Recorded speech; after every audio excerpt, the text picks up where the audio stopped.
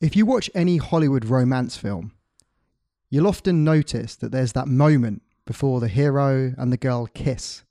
And what happens is generally there's that moment of eye contact and time seems to slow down just before the two of them embrace. Now, in that moment, what's actually happening is that the actor is turning his attention away directly from the girl. Now, this might seem a little bit counterintuitive, but actually what he's doing, by widening his perceptions, he's managing to slow down his actions and his time. Now, the reason why I wanted to pull this from the shadows is because it allows us a new technique for learning how to slow down our words when we're speaking. So here's exactly what you have to do. So at the moment, I've got roughly 80% of my attention speaking into this microphone. And there's a specific pace that comes with that amount of attention.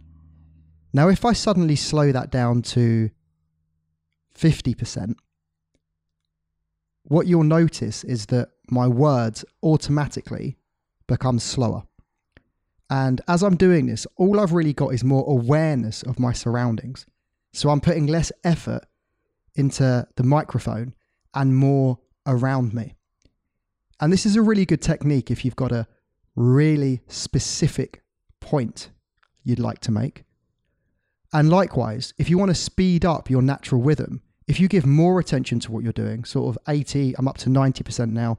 And if I give 100% to what I'm doing, you can notice that I'm speaking really fast into the microphone. So I like to use this as a fluctuating meter when I'm speaking.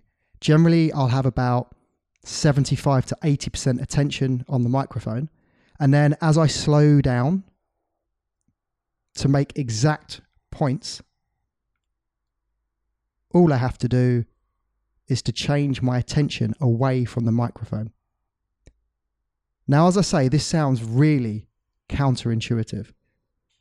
And the way in which you can practice doing this is next time you're speaking to someone, rather than just holding their gaze and being, piercing their eyes, try just giving 10 or 20% attention to something else in your peripheral vision. So don't look away, carry on maintaining eye contact with that person, but just be more aware of your surroundings. And what happens when you do that is that your attention is wider.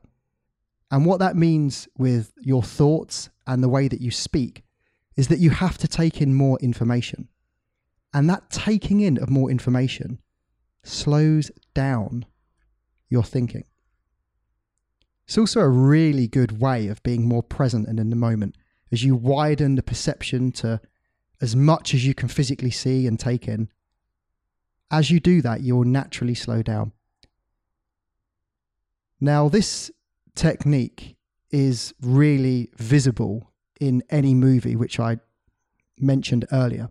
So next time you're watching a TV box set or a film or anything, and you see two people kiss for the first time, look out for that moment where everything seems to slow down and they get really, really strong eye contact.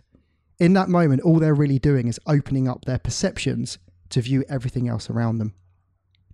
So as you listen to this, if you would like to get a more commanding, more respectful voice, then all you have to do is put more of your attention in your peripheral vision and you will sound and feel more powerful.